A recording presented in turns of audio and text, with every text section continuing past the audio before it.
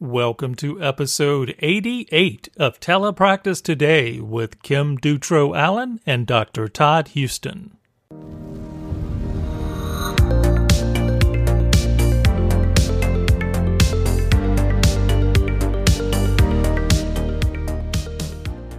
Okay, welcome back to another episode. We have lots of great things to get to in this episode, a great interview, and Todd has a piece of news he wants to share too. Oh, it's just something I ran across online, an article with our friend Dr. Mayhew that we had on recently over at telehealth.org. And she had a blog posting, an article about how Amazon, Google, Microsoft, and Apple are all doing different types of collaboration, some with each other, some with other groups and organizations or and corporations to deliver healthcare services. And so Amazon is getting really big into it. They, of course, have the Amazon Web Services that a lot of companies use, a lot of hospitals. And so they are getting into more and more healthcare delivery. They're talking about, integrating with Apple and doing more work with Apple. And of course, Apple has, the Apple Watches, and Apple is talking about how we can use our Apple Watch to monitor heart rate, and It's a pedometer, so you can count your steps, but they have plans of doing so much more with that going forward, of even, being able to track your blood sugar through your skin. And so they're working on that technology. So, people who are diabetic don't have to, stick their finger and get blood and do all that stuff. And so it's just, I think it's just sort of all going in that direction. Google also has plans. They have Google Health, and they're doing collaboration with a group in Chicago called Common Spirit Health. And they're hoping to take what they're doing there as a model across the country. They have a collaboration with the Mayo Clinic. And so I think we're just going to see more and more integration with these large technology companies that have a user base already. Mm-hmm. And now they're going to be able to market drugs and deliver, healthcare. We already have Amazon getting into pharmaceuticals and being able to deliver your prescriptions to you at your home. And so they already have a user base, they have a delivery method. And so I think we're going to see more and more integration of these technology companies getting into healthcare, getting into providing direct services. So it's kind of exciting because it's also going to just mean that more and more people have access to services. That's how I see it. And, hopefully, in terms of protecting individual privacy things and, HIPAA and all that stuff is going to be followed. But I think in the end, more integration with technology that they're already producing to be able to provide healthcare. I mean, I think of Apple, for example, to be able to provide, some type of care or, because it detects that you have a heart rate and then it goes up or stops, hopefully not. And they send an ambulance. But you see, they're doing commercials now about how the Apple Watch saved lives in these people being interviewed on TV now. Some of their commercials. My husband used it to prove to me that his snoring is not sleep apnea because he has his Apple Watch on telling him, his heart rate and things like that and his breathing levels. So it's really interesting. This is kind of an aside, but I think related is the overlap of like a consumer device and a health device too. Because I know, as I have young children, there's the Owl sock. Have you heard of that before? It's a little sock that babies can wear that can alert you if they stop breathing. Right. Yeah. And it's been on the market for a long time, but they recently pulled it off because the FDA was saying that it was a medical device and not a consumer device because it was giving this information. Oh, interesting. And that so they needed FDA approval to use it. And it's a weird question that I think at some point we'll have to answer. Where's the overlap, and where do we need to have, the FDA's input on these devices if we are relying on them Mm-hmm. to give us that feedback as professionals? So it's interesting. All of that, the whole field is very interesting. It will be exciting to see where it goes. Yeah, and I think that the Apple Watch is a very good example of that too. It's just not Right. It's designed as a watch and to integrate or to connect with your iPhone, but now it's providing more health related information to your providers or potential to do that. Yeah. So it'll be interesting how this goes forward.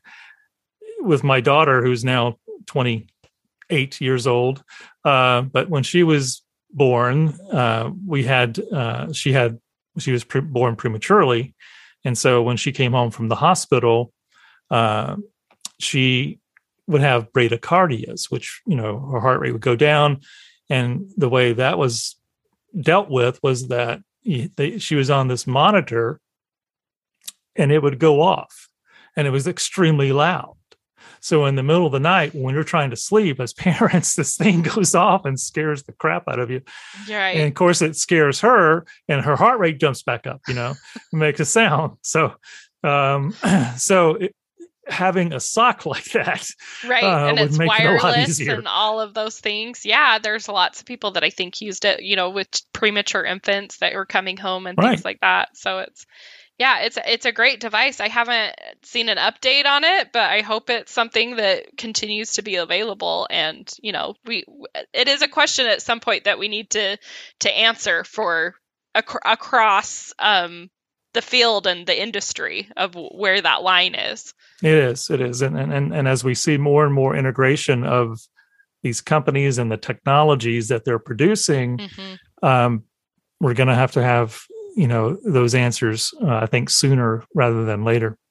Yep. So it's going to be interesting. Well, on the podcast today, we have Tammy Richmond, who is an occupational therapist. So it's loving this, having more OTs on the podcast, because I'm learning so much about occupational therapy that I didn't know before. But she has a company and a platform actually called Go2Care, and she's based out in California, and she's going to share more about occupational therapy and telepractice and this platform that she has. Yeah.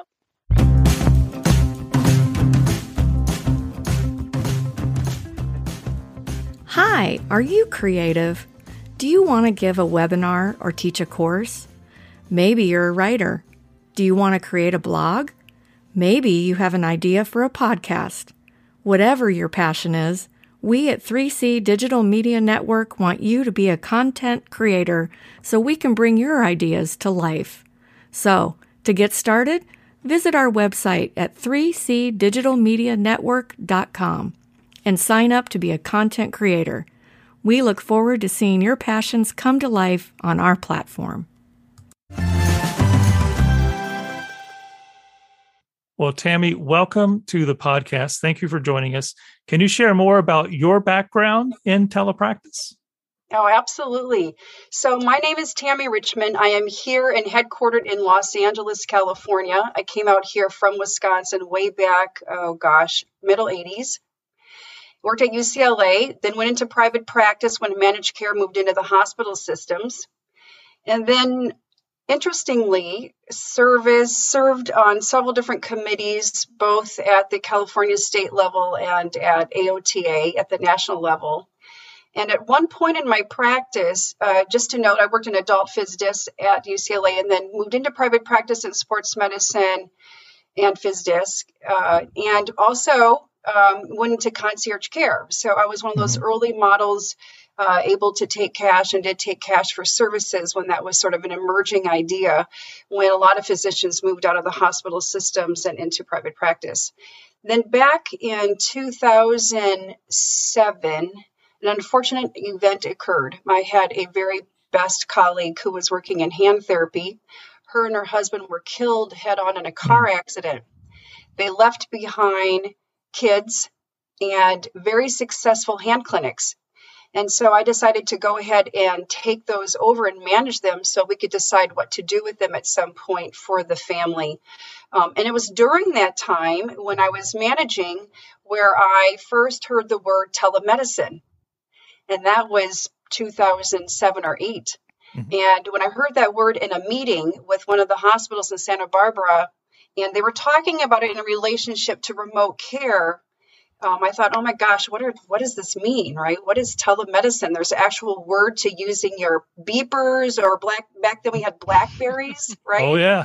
Like, I use my phone to call up people, right? And it was just the beginning of using technology, and Google and all those things were all brand new, believe it or not, right? So we were looking up things online, but the idea of connecting to our patient and then had a meaningful and purposeful a way of interacting was a brand new thought.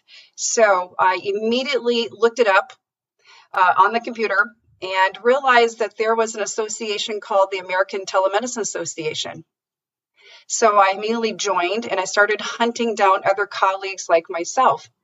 And to your honor, the therapists I ran into first were speech language pathologists and audiologists who had already been using technology to reach kids, and I had no idea.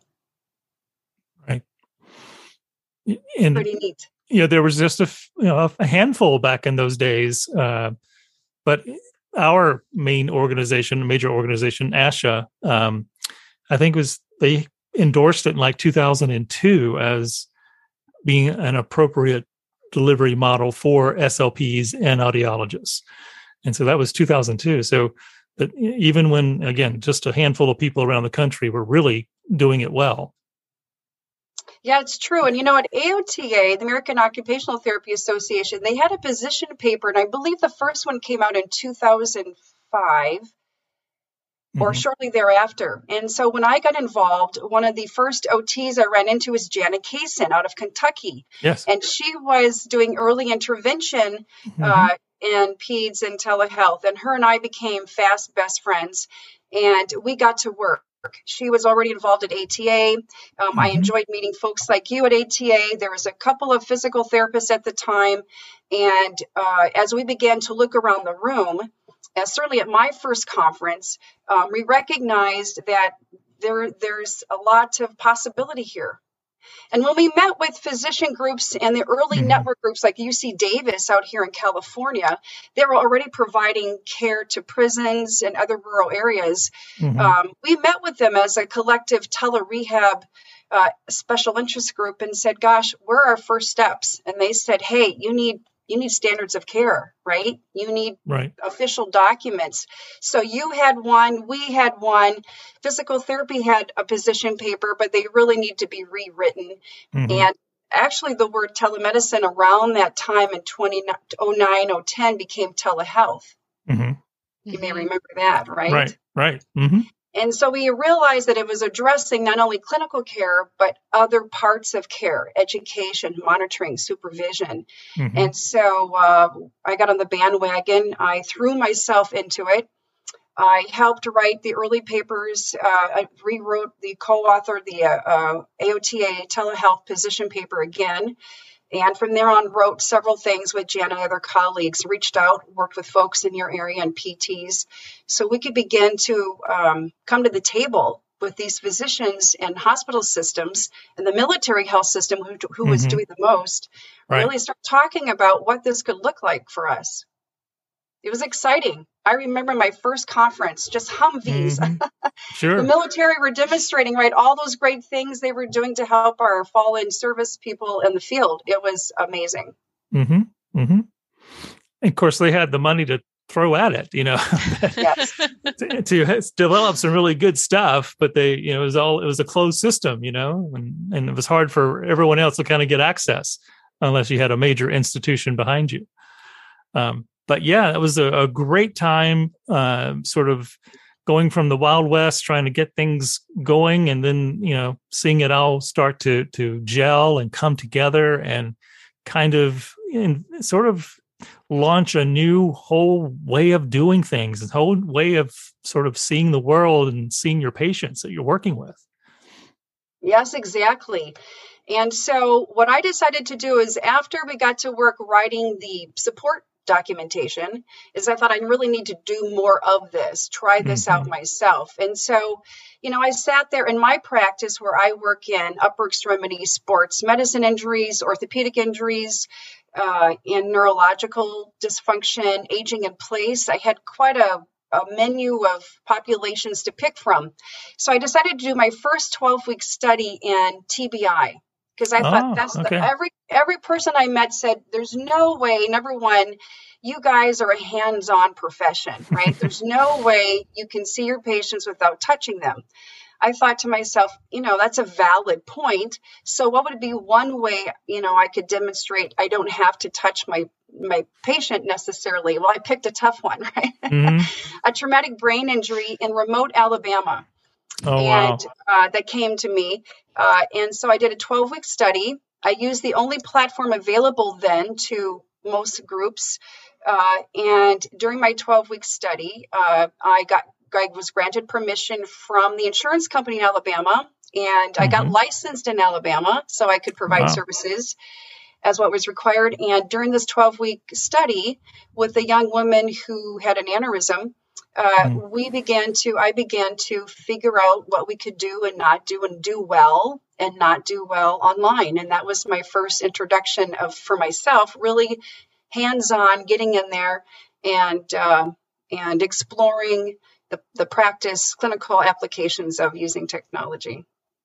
Wow. And so I'm just curious, what were the outcomes that you saw there with this patient? I think several things I learned right off the bat, that not everybody has the same thing that we learned today during the pandemic, right? The skills around the use of technology is all over the map. So some people feel comfortable with their iPad. Some people feel comfortable with their phone. Some people know how to hook their laptop into their big high definition TV. And so we had to spend some time just understanding how we were going to connect and just practice the connection. In this case, the husband was able to connect his laptop to their big screen TV, which allowed me to have a really good look at her in her living room. The second rule that applied, that I was told by physician groups, was that it was the 6-foot rule. I don't know if you guys have this in telepractice, but the patient needs to be 6 feet in back of the camera if you want to see their whole body and have this quality of care. So we had enough room. Interesting. I think the next thing we're used to very close up to the face, the way that we work usually. Yeah. But yeah, that's interesting. Now the 6-foot rule means something completely different, right? Different, yeah. I forgot. Yes.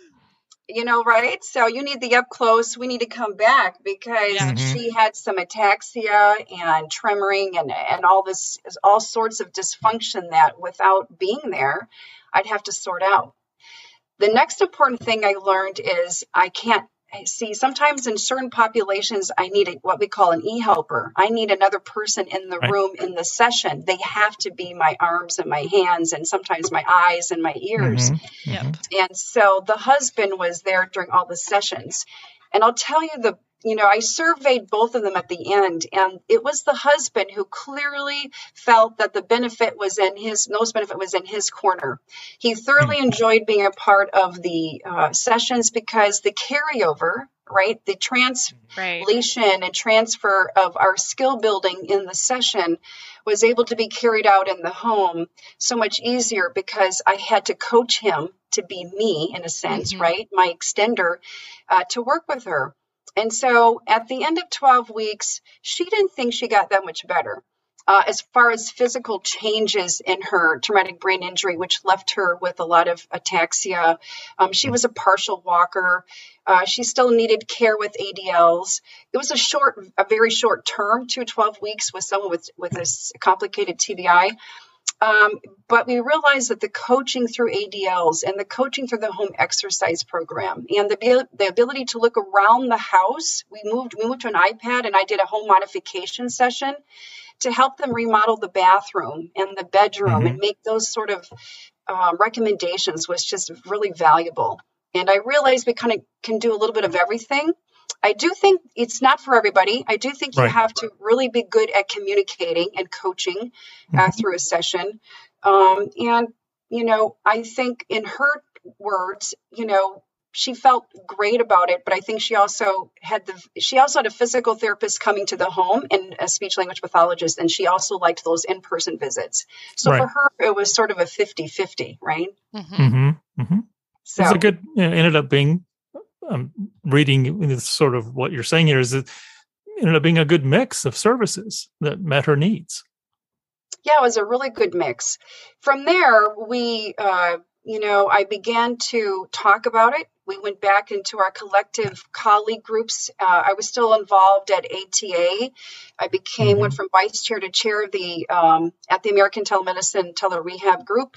Went back to AOTA. We put together advisory groups. We began to write additional documents on sort of, I don't know, best standards of care or clinical practice models. And I began to talk about it any and every opportunity I could and share those videos, share those Mhm. moments to encourage just the trying out of it, right? It was so new back in 2010, 2011, 2012. You're kind of begging people, try this. Mm-hmm. The problem is, payment, right? Mm-hmm. So when I talked to Blue Cross there in Alabama, they agreed to payment. And that's where we were at way Wow. back when, right? Mhm. It was kind of a one-on-one conversation with the payer. Even here in the state of California, we're a parity state, which means you do get paid for services and practice. And it is still difficult until we hit COVID-19. It was still a hit or miss on payment. So it's hard to encourage providers if they don't know they're going to get paid. Right. That's Very a big true. barrier, right? Yeah. Yeah. So thinking about the pandemic, what was it like to kind of be someone who was already, was doing it before it was cool, and to watch the things that came out of the pandemic? What was that like for you? Should I be transparent about this? Or Yeah. I had my Hey. extreme thrill about, kind of saying, I told you so, right? In a sense Mhm. that we realized, I'm sure you did too, that one of the points of benefit was just having access to your patients, regardless if they were near or far, but having access to them when they needed it for the services that we could conduct online. So I was ready and prepared. I was really fortunate that way. And I got really, really busy too. I was already busy, but I got more busy because folks and my colleagues turned to me to help train them and teach Right. them and transfer their practices from in-person to online. And I always enjoy, doing that, offering consultation services. And in between, when I first started, I built a platform. So Go to Care is a full HIPAA compliant platform. Right. And I decided to build one myself with a tech team because I was using mainly physician platforms. So the software algorithms don't really line up with rehab. Yeah. So I decided on my own that I wanted to build something that would satisfy the kind of questions that we ask in rehab, right? The whole person questions, Right. the occupational role questions. So I built that platform in 2015, 16. We launched it in 2017.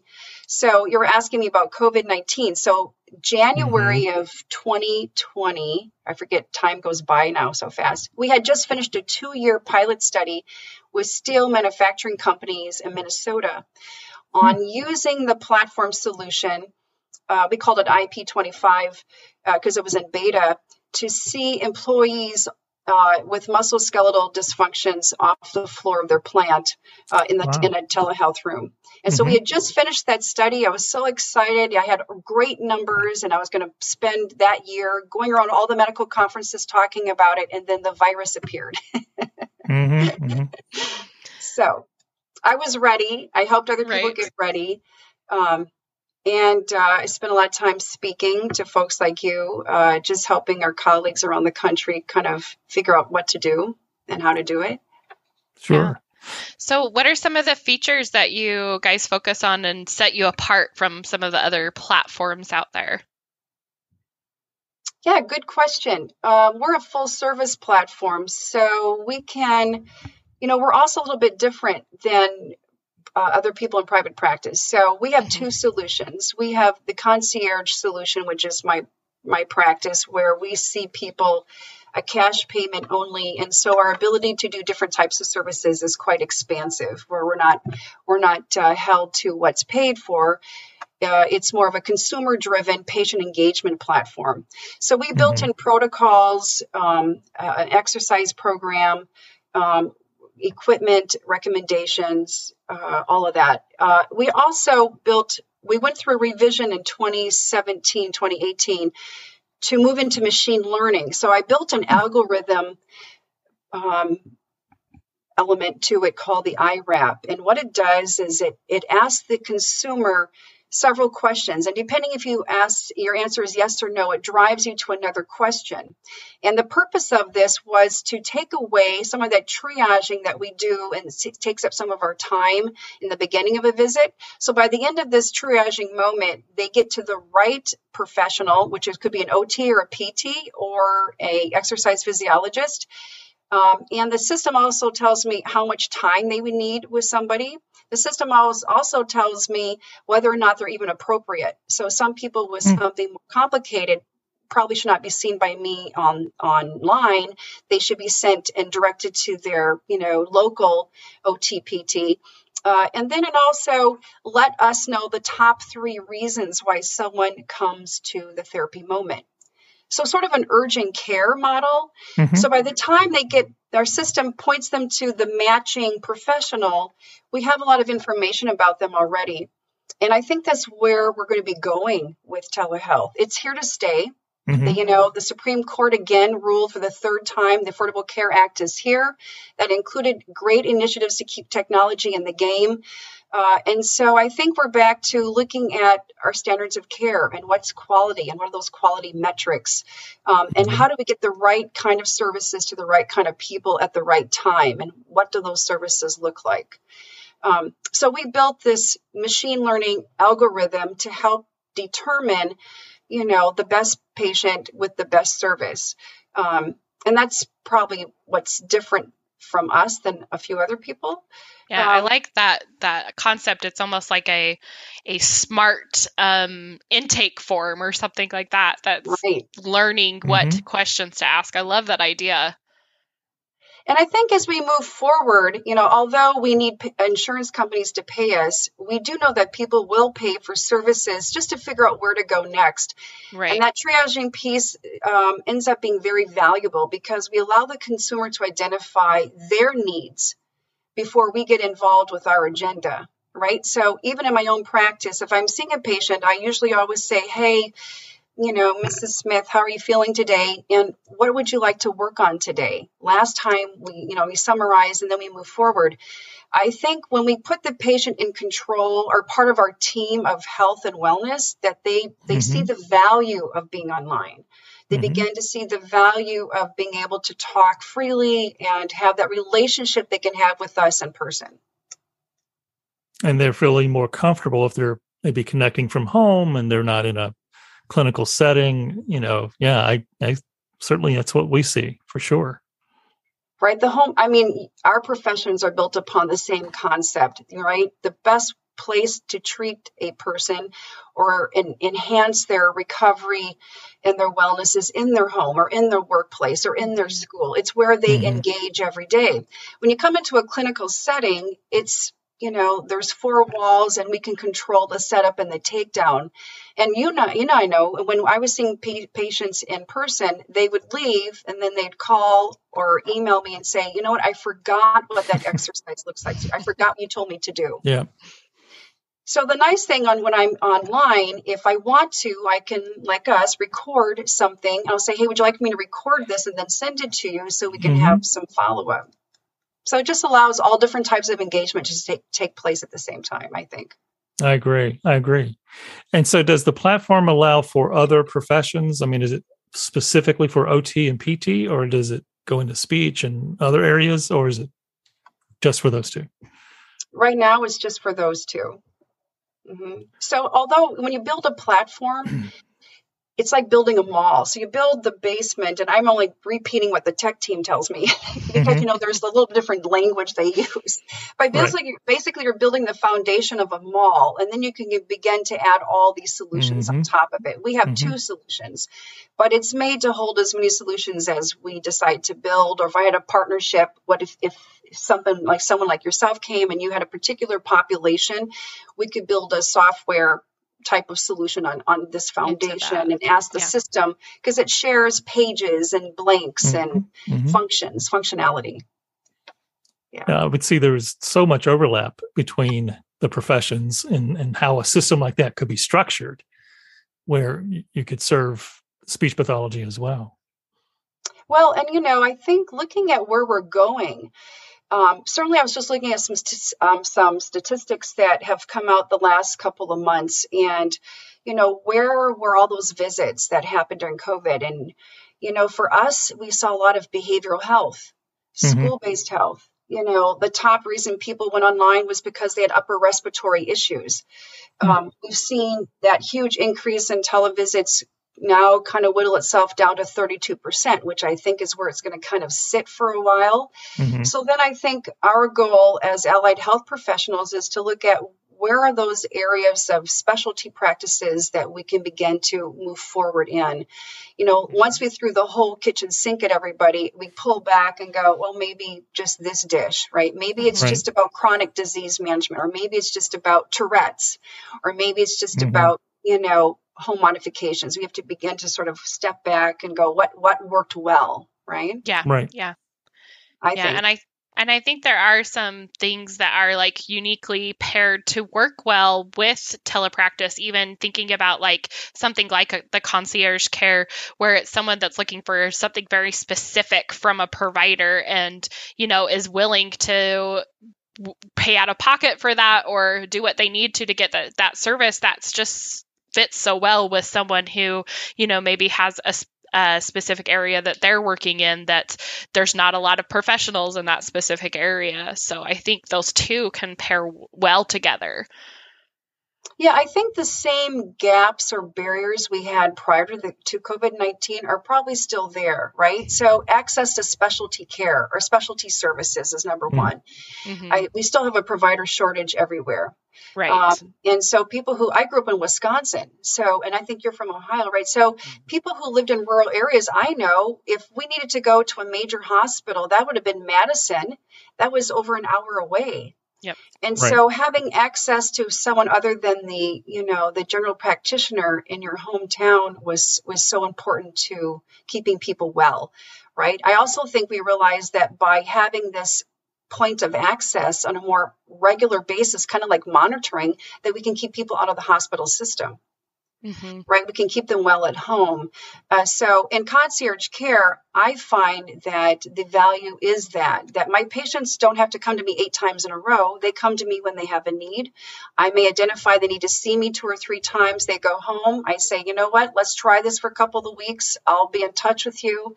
If it's not working, let's see you again, and we'll try a different strategy or modification or a different treatment, right? So without having the payment issue, I'm so fortunate. I get to really be a part of someone's life over the kind of their lifespan of keeping them well and in their home or in their workplace. That's the beauty of the concierge care. Yeah, exactly. So where do you see GoToCare going forward? I mean, where do you want to go with the technology, with the platform? Oh, that's a good question. I've been sort of standing still, catching my breath.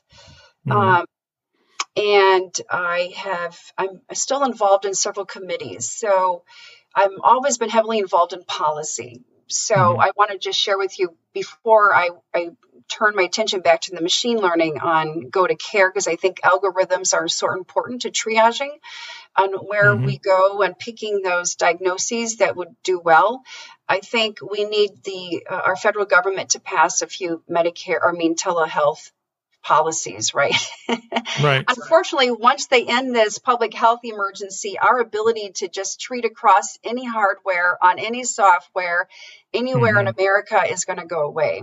Right. So my intention really as GoToCare is to leverage my experience not only as a platform, but as a service company to share my stories, to share my energy and trying to help pass policy, both state and federal. I just joined the American Congress of Rehab Medicine. I'm on a new telehealth task force there, as began to continue to educate providers, because the one barrier we had prior to the COVID is still the same one. Some providers just don't get it, or they don't feel comfortable, or they don't know how to make it really work. So they went back to hands-on treatment now, but how do they live in this hybrid model, right? How do I decide when I can see someone online versus see them in person? Mm-hmm. So I'm spending a lot of effort really in more consultation and education with my colleagues and through organizations. To my platform, however, I think I'd probably build another solution. I think I'm interested in looking at what populations are we going to see the most value in serving at home. And it would make sense with chronic disease management, aging in place, mental health issues, wellness, that perhaps there isn't one or two other specific solutions that we could build out for that. It sounds exciting. And just taking a step back and looking at occupational therapy at the moment, where do you see the field moving in terms of telehealth and telepractice? Yes, good question. Well, for all those working in pediatrics, I think I applaud them from starting early. I applaud them for providing the services they do. And I think we're going to see OTs feel very comfortable in continuing to provide services and even interstate services in pediatrics, as we all have compact, both speech, PT, and OT heading forward. So that's here to stay. I think I'd like to look to our VA military services. They were completely online. They had some great services and programs they put out. I would like to kind of mimic some of those into the private sector. I think we'll continue to see OTs feel very comfortable in support services, like support groups for cancer survivors, support groups in diabetes management, support groups in mental health issues and behavioral issues. In my area of physical disability, adult phys disc, I think it's, and that's mainly private practice OT. I think there's still more hesitancy on completely jumping on board, moving into telehealth until we find out whether or not we can permanently be on that Medicare provider list, that we will get paid for what we're doing, unless you work in concierge care. I do see that OTs like myself who work in upper extremity or lower extremity sports medicine or muscle-skeletal dysfunction are going to continue to do that well. So we'll stay there too. That's an easy fit. I think we found out it works well.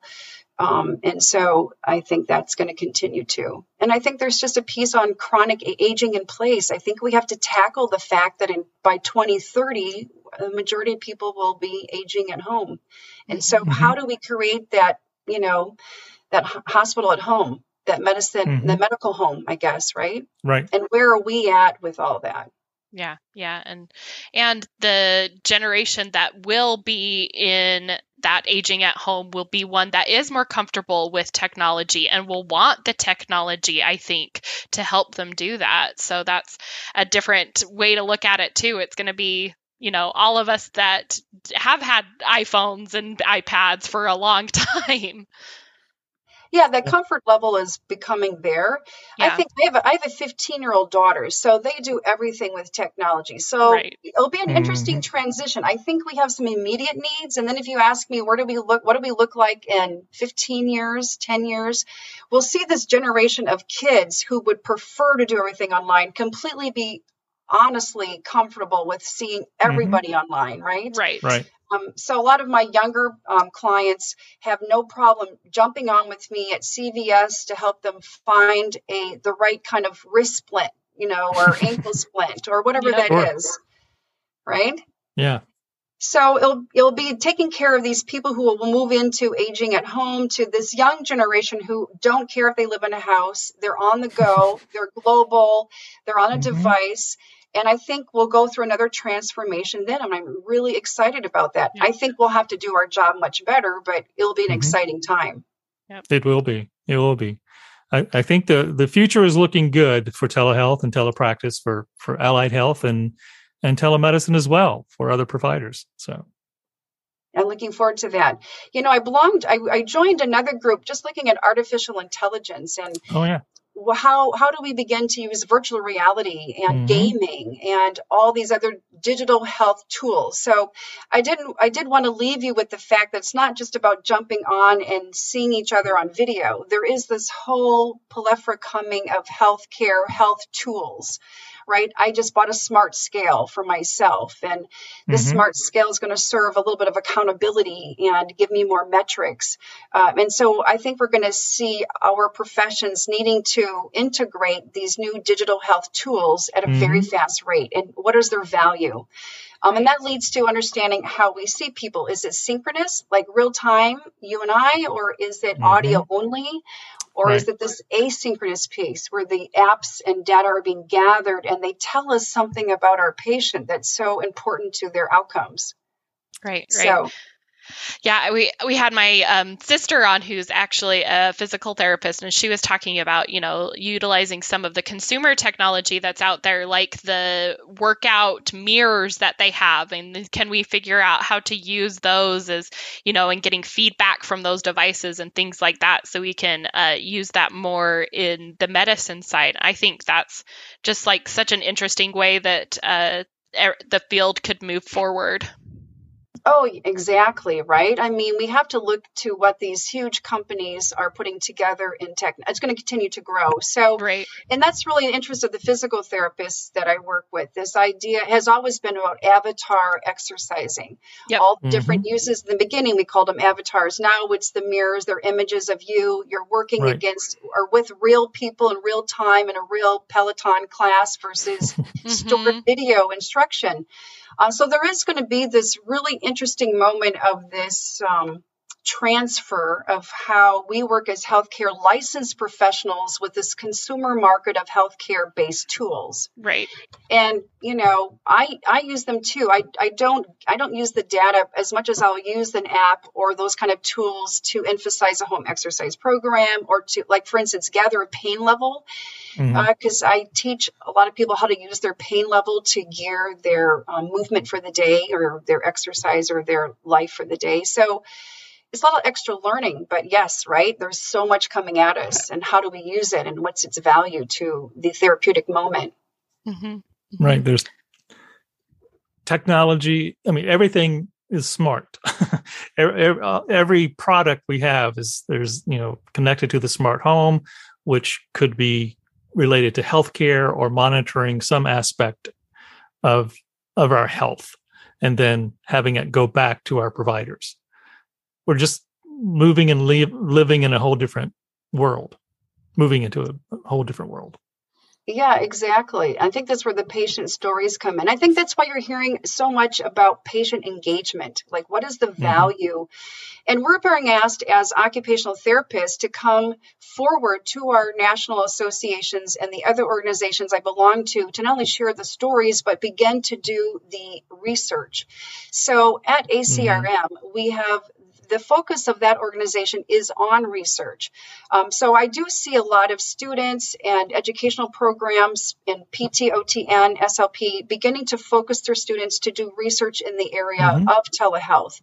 What is the engagement piece? What kind of evaluations and assessments can we do that give us similar outcomes that can be used both in person and online, to intervention type, to, what do we do with remote patient monitoring in using those digital pieces? So I believe we're going to, the immediate needs this next couple of years is to gather more research, take the data that we can have learned from this COVID-19 pandemic, begin to bring those together and go, how do we write those good best standards of practice? How do we integrate this into a meaningful and engaging way and have those outcomes and then get paid for it?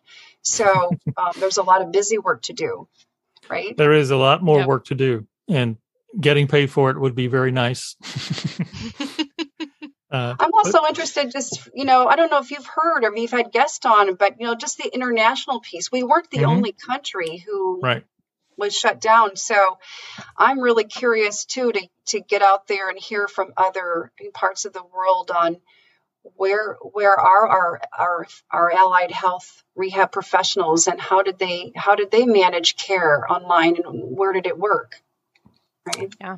I mean, I've heard some good things from Canada and from Australia and some of those countries, but I'm sure there are many other countries that have had some successes as well. Yes. I would like to hear more about that. Again, in some areas it makes sense, and others, it's harder to do. And then need what the will infrastructure there?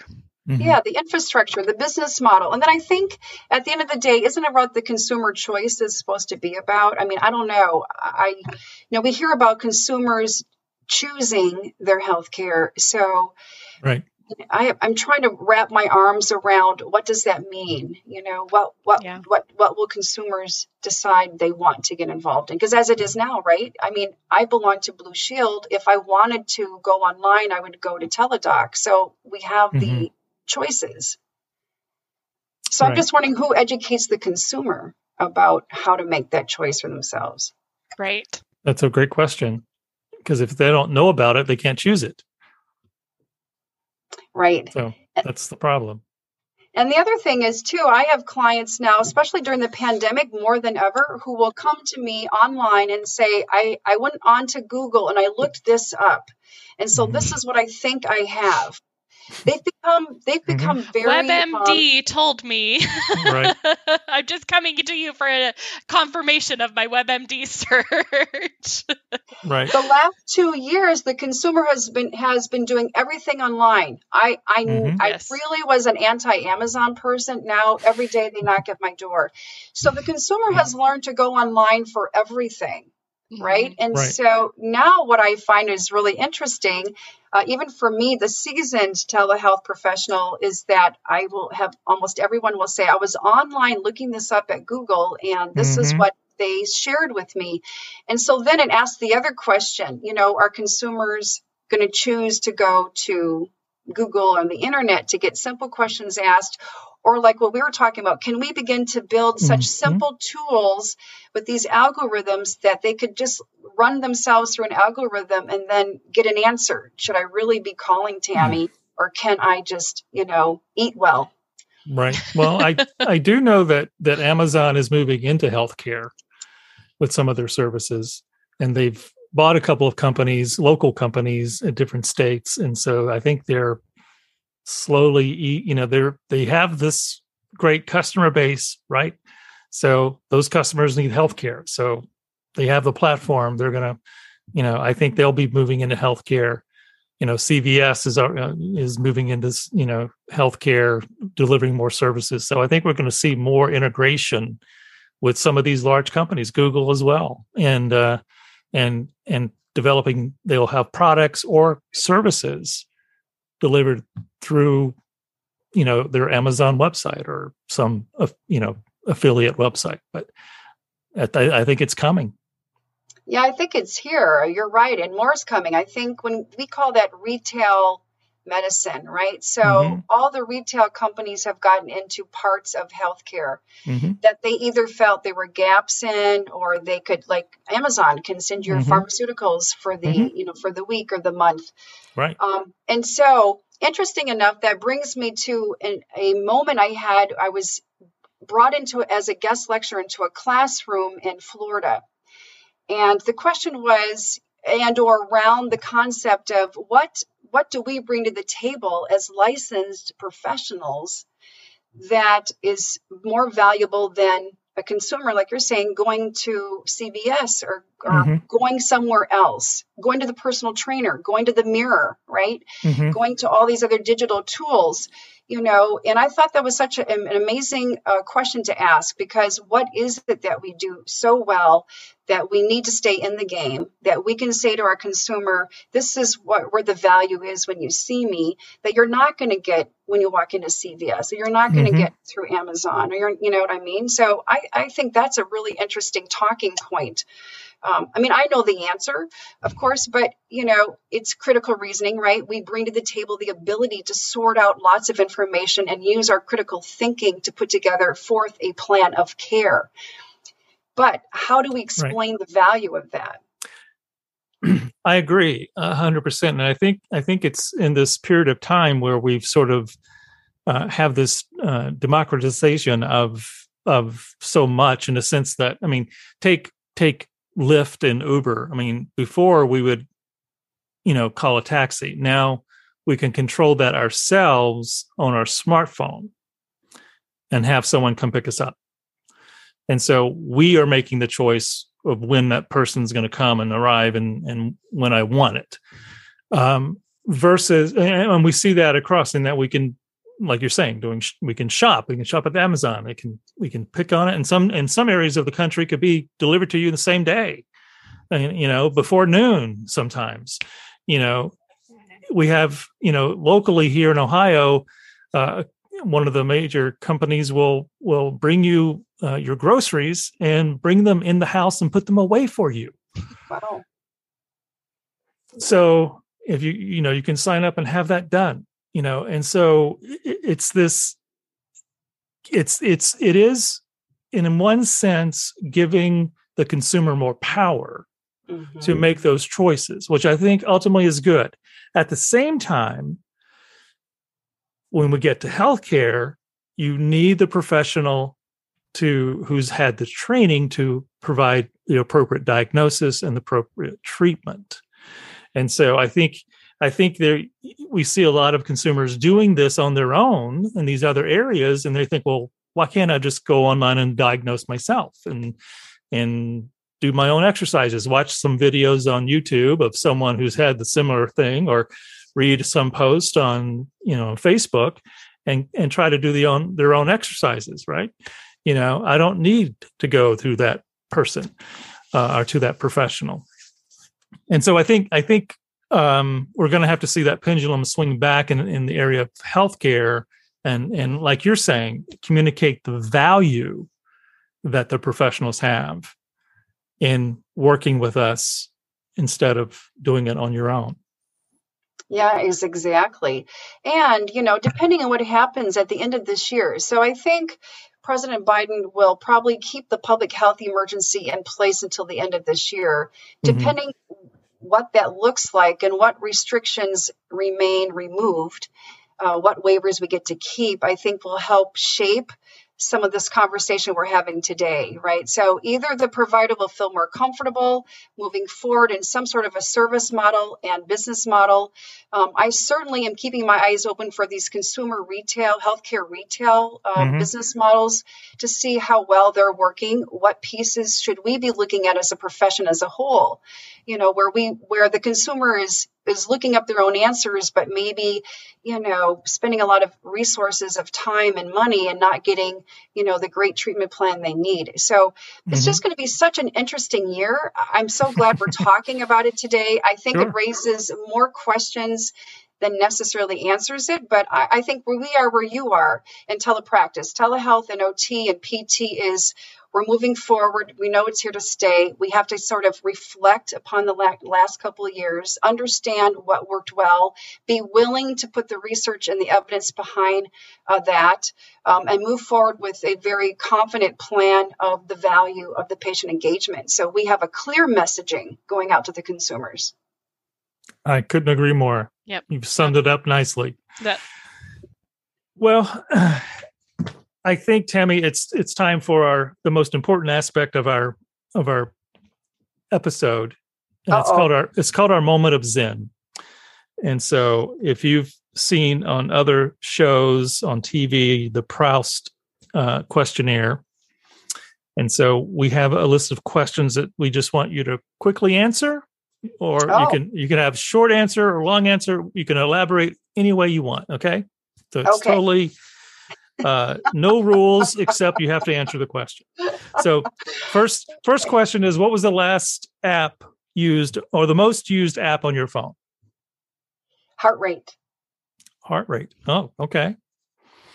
What was the last TV show or movie that you streamed? Emily in Paris, season 2. Ah, it's a cute show. I like it. I've seen a Right? couple of episodes. I love the fashion. The fashion is great, and then and the scenery around the city. We wish we were there. Yeah. Yeah, Yep. exactly. What's a favorite book? Oh, shoot. I was just reading Clara and the Sun. So I guess I'm going to say that one. It's a book that came out last year, and I really enjoyed the idea. It has technology, a technology assistant, a robot who has a Interesting. relationship, with a young girl. Yes, Cool. It was very good. Awesome. If you could create one law or behavior that everyone had to do, what would it be? Wow, one law or behavior that everyone had to do. Mm-hmm. That's a good one. Nothing comes to me really except to say thank you and I'm sorry. That would solve a lot of problems, right? Who would you like to have dinner with, dead or alive? Michelle Obama, Oh, who is alive. She's a popular one. We've had her that answer before. What's the scariest thing you've ever done? And you can define scary in any way that you want. Oh, I'm afraid of heights. And so when the amusement parks began to open up here in California, Los Angeles in the fall, I volunteered to take my daughter and a few of her friends to Six Flags of America up here near us. Mm-hmm. And I decided to get on that tallest, most dangerous looking roller coaster. Mm-hmm. And I managed to get through that. But I won't be doing that again. No. Yeah, I wouldn't be joining you on I that didn't change one. my mind. Well, number one answer from previous guests, having children is the scariest thing. Oh, really? Yeah. No. That has come up often. Where is the most exotic or the farthest place you've been? Well, I was heading up medical services for the 1988 Seoul Olympic Games. Oh, wow. That was That's pretty nice. far away. That was pretty Yeah. neat. I was pretty young, and that was an incredible moment in my life. That sounds like a sort of chance of a lifetime to do something like that. It was. If you didn't choose your current profession, what would you like to try? Oh, you know what? I love the arts. So I think, well, of course, this is now in the digital framework. I would love Mhm. graphic arts, art design. I Mhm. love the creative piece, which is probably why some people go into OT too. Mhm. And have to also tell for you- speech. Mhm. Yeah, I have to tell you that every time we talk to an OT, I hear something else that I'm like, I didn't know you guys did that. So I'm learning more about the profession every time. Well, when I went to school in the 80s, which dates me, so we should probably, not share that. But we had to take a whole year of art. We had to learn woodworking and clay, and Interesting. that's when they used to say OTs do underwater basket weaving. That was the joke. But it did. We all sort of get to be very creative in OT. Well, SLPs love their laminators because they're always making materials to laminate. I like those too. I like or organization. buying toys.